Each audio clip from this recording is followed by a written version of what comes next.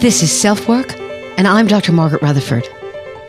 At SelfWork, we'll discuss psychological and emotional issues common in today's world and what to do about them.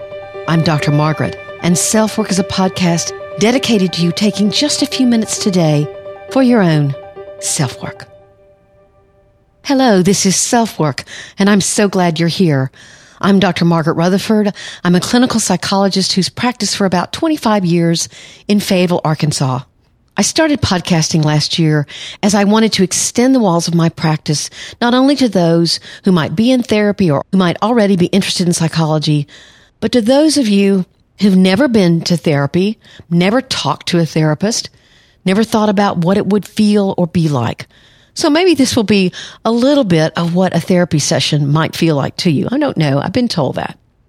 Today we're going to be talking about depression, feeling stuck in depression. You know, depression not only can cause you to isolate, to not enjoy things you used to enjoy, to be sad or agitated, but you can become very negative in your thinking.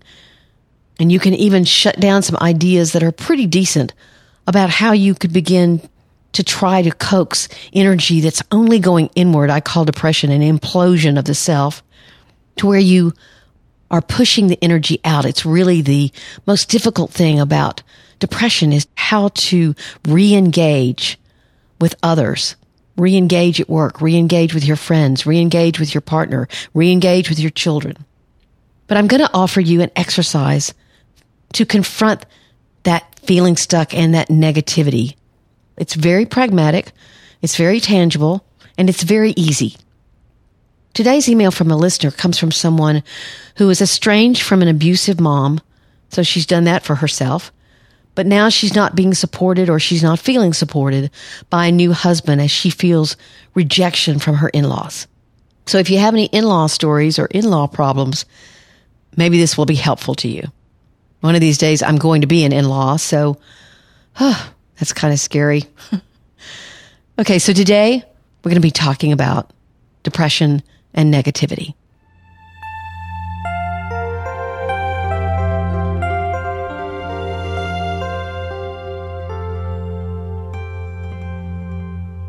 Sometimes there's not a lot to argue about with someone who's depressed. If it's situational depression, maybe they've lost their job, they've gotten a divorce, they've been diagnosed with a chronic illness, you can't argue that those things aren't depressing. Their lives have become hard. Their energy sources have dried up. Depressive thoughts and negativity have begun to entrench themselves in their lives, like weeds that are strangling the beauty of a garden once full of life. Someone's belief that their lives can get better can grow very, very dim. They'll say things like, I want to get better. I want to feel like myself again, but I can't find the energy to do anything. I know walking would help. I know getting out more would make me feel better. Rationally, I realize all that, but I'm stuck. I'm really, really stuck. I can't tell you how many times as a therapist I've heard just that. How can you believe that you can change? How can you disrupt the hold that this depression has over you? I'm not here to pretend at all that there's an easy answer to that question. But there is an exercise that I've recommended to people over the years that has been helpful. This exercise was featured actually in my 61st podcast, which was about 3 simple ways to build a sense of self-esteem. But I was using it with one of my patients the other day and realized that its focus is mostly on getting unstuck. Basically, when the negative voice in your head has you convinced when you're depressed that it's hopeless. So this exercise is really good about beginning to see yourself as able to change. So I thought it was worth repeating. I give it to people that are losing their faith in their own ability to turn depression around. So maybe it would help you. Let's talk about one woman that I saw several years ago. We'll call her Kelly. Kelly was 35. She'd initially come in to see me with her husband of over a decade. They were both very career-oriented, and as a result, they hadn't paid really very good attention to the quality of their marriage, and they eventually decided to divorce. There weren't any children from the marriage, so they fairly quickly split their assets and fairly amicably moved on with their lives. For Kelly, the first few months were really good, but loneliness began to creep in. She got tired of being with her coupled friends. She got tired of being without a partner. She stopped exercising and started sleeping late on the weekends. Money was a lot tighter than it had been in the past. That was tough.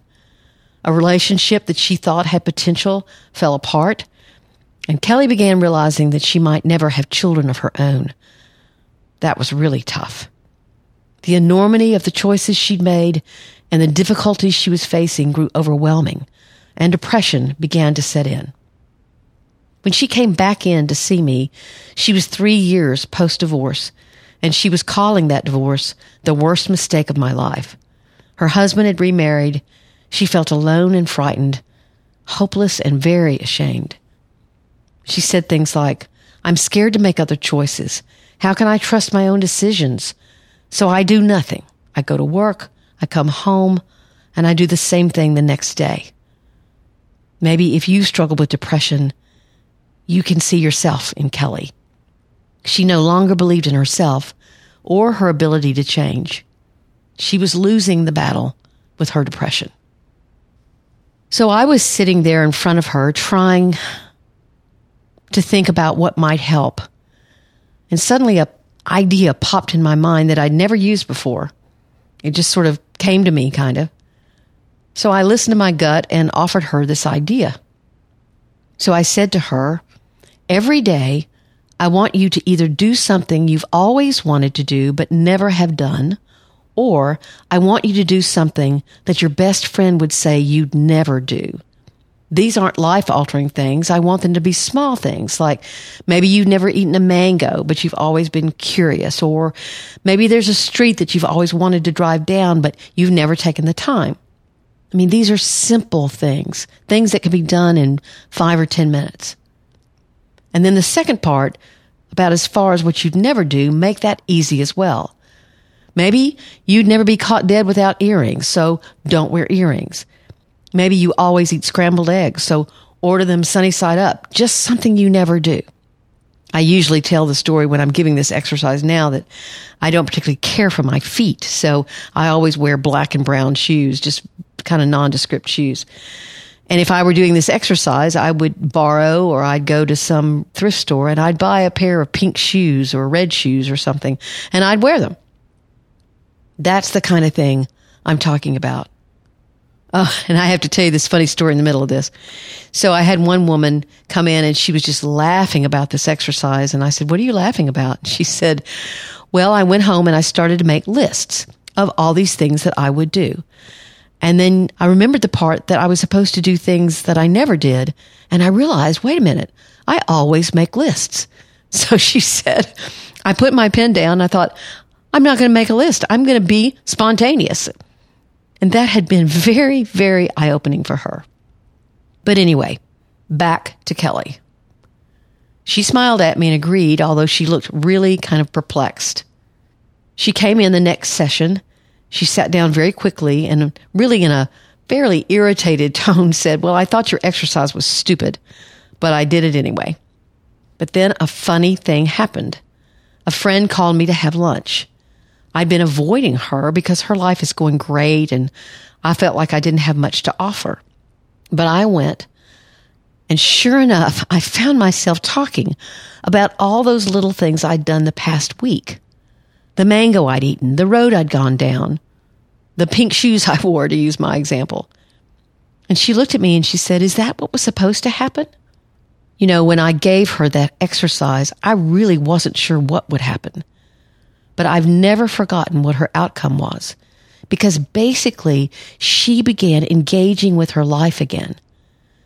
She had set change in motion. Yes, small steps, small change, but change. And if you can convince yourself that you can change the small things, then perhaps the things that are harder, that will take more effort, that will take some practice, perhaps you can change those too. Because even the small changes are very real. I can assure you, if you see me in pink shoes, that's a big deal. And what I've learned as a therapist, and I'm sure I've said it on other podcasts, that insight is wonderful. Insight helps you make connections. If you understand something from your past, your present, and you make those connections. I mean, a simple example is if you were bitten by a dog when you were 5 and now you are scared of dogs, that's an obvious kind of connection. But there are things that aren't so obvious that you can gain insight about. Oh, that happened, and so that's why I'm the way I am today. That's insight. But from my perspective, you don't get hope from insight. You get hope from behavior change. When that person can lean down and pet a dog, they can find hope. You know, I'm not going to be trapped by the fact that that dog bit me when I was 5. Maybe I can even get a dog. Wouldn't that be great? So you see, the point of the exercise is to point out in a very real way to the person suffering with depression that they can begin to change. You know, whether you're depressed or not, this exercise can be very helpful to expand and broaden your own life, to bring fresh things into it. So maybe you'll gain a new perspective on what your own life can be. And that's a life where one small change at a time should never, ever be discounted. So I hope you'll try out my exercise. Maybe tomorrow I'll even wear pink shoes.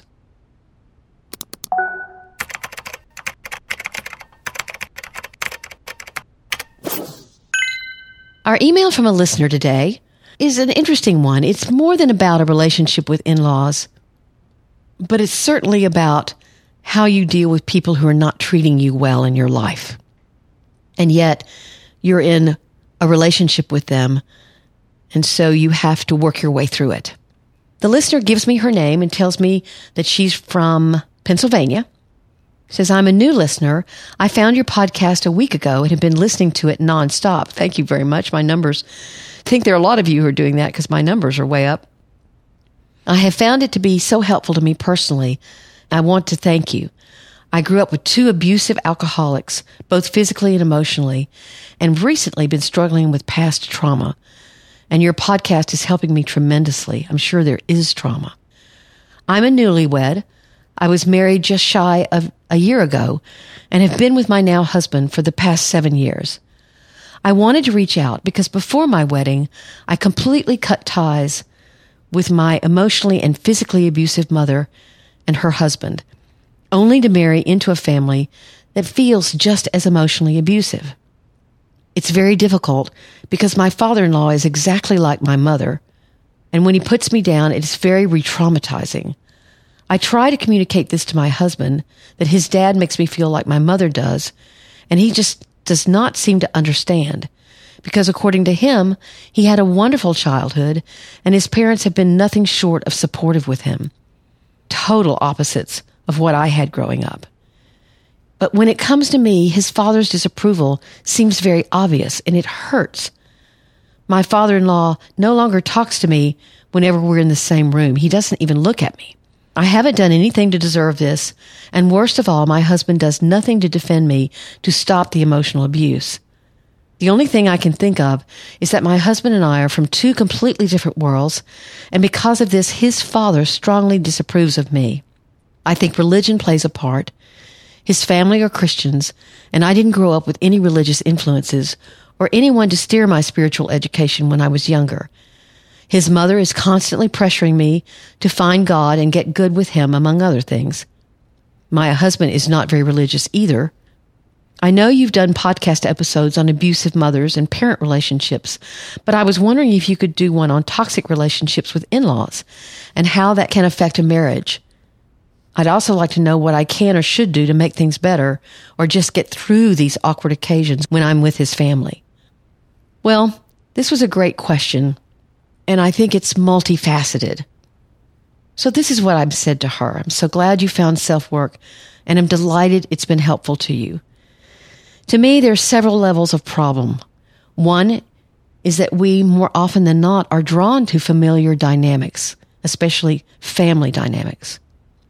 And yet what I hear is slightly different than what you're describing. I can certainly hear that your father-in-law is very cold toward you, and perhaps you're exactly right, it's for the reason of religion. Your mother-in-law is pushing for you to become more religious, more spiritual, perhaps as a way of influencing her own son. But the thing I hear most is your understandable dismay and hurt that your husband seems to ignore or discount the problem. And that is what's similar to your growing up. He's not tuning into you just like your mother and father didn't tune into you, and neither took care of you appropriately, and he doesn't seem to be either. You focus on your father-in-law, and I understand that he may be something like your mother, but it's really your husband's behavior that's also perhaps the most potent. Now, I always counsel people to look at what could be their part of a problem. It is likely that you may be sensitive to rejection. You come from an abusive mother and abusive alcoholic parents. And although you've estranged yourself from her, I am sure that you're still trying to heal from the damage of that relationship. So, that sensitivity may be your piece. But I tell couples all the time, if it's a problem for one of you, it's a problem for both of you. You may have to compromise what to do about the problem. And frankly, your husband may not know how to confront his own parents. That may be his own emotional immaturity. And certainly, although he says he's had a great family life, it sounds like his parents are fairly controlling and intrusive to me. One of the ways that anyone can get a lot of control is through withdrawal. In fact, I think withdrawal is far more potent a controlling mechanism than even aggression is. And that's what your father-in-law is using. So one of the ways you can protect yourself is to expect the silent treatment you're receiving from your father-in-law. If you expect differently, then it's likely it will hurt you time after time after time. And even if an emotional scab has formed, it gets ripped off immediately as soon as he won't look at you or talk with you. I journal about it in a private diary or try to come up with ideas to help you emotionally detach. You don't have to stand there and not be part of things. That's not what I mean by detachment, but not to allow it to affect you so much. It may be that your father-in-law will eventually warm up a bit or not. You don't have control over that.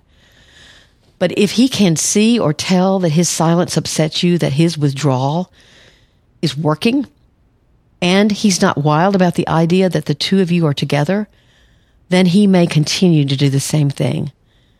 However, it is possible that a lack of reaction on your part might calm things down a bit. But again, I want to stress that it's really your relationship with your husband that's much more important than your in-laws. So helping him understand in some way or another that seeing your perspective is vital to the health of your relationship with him. That's where the true work is. Then perhaps y'all can compromise about how to deal with his parents.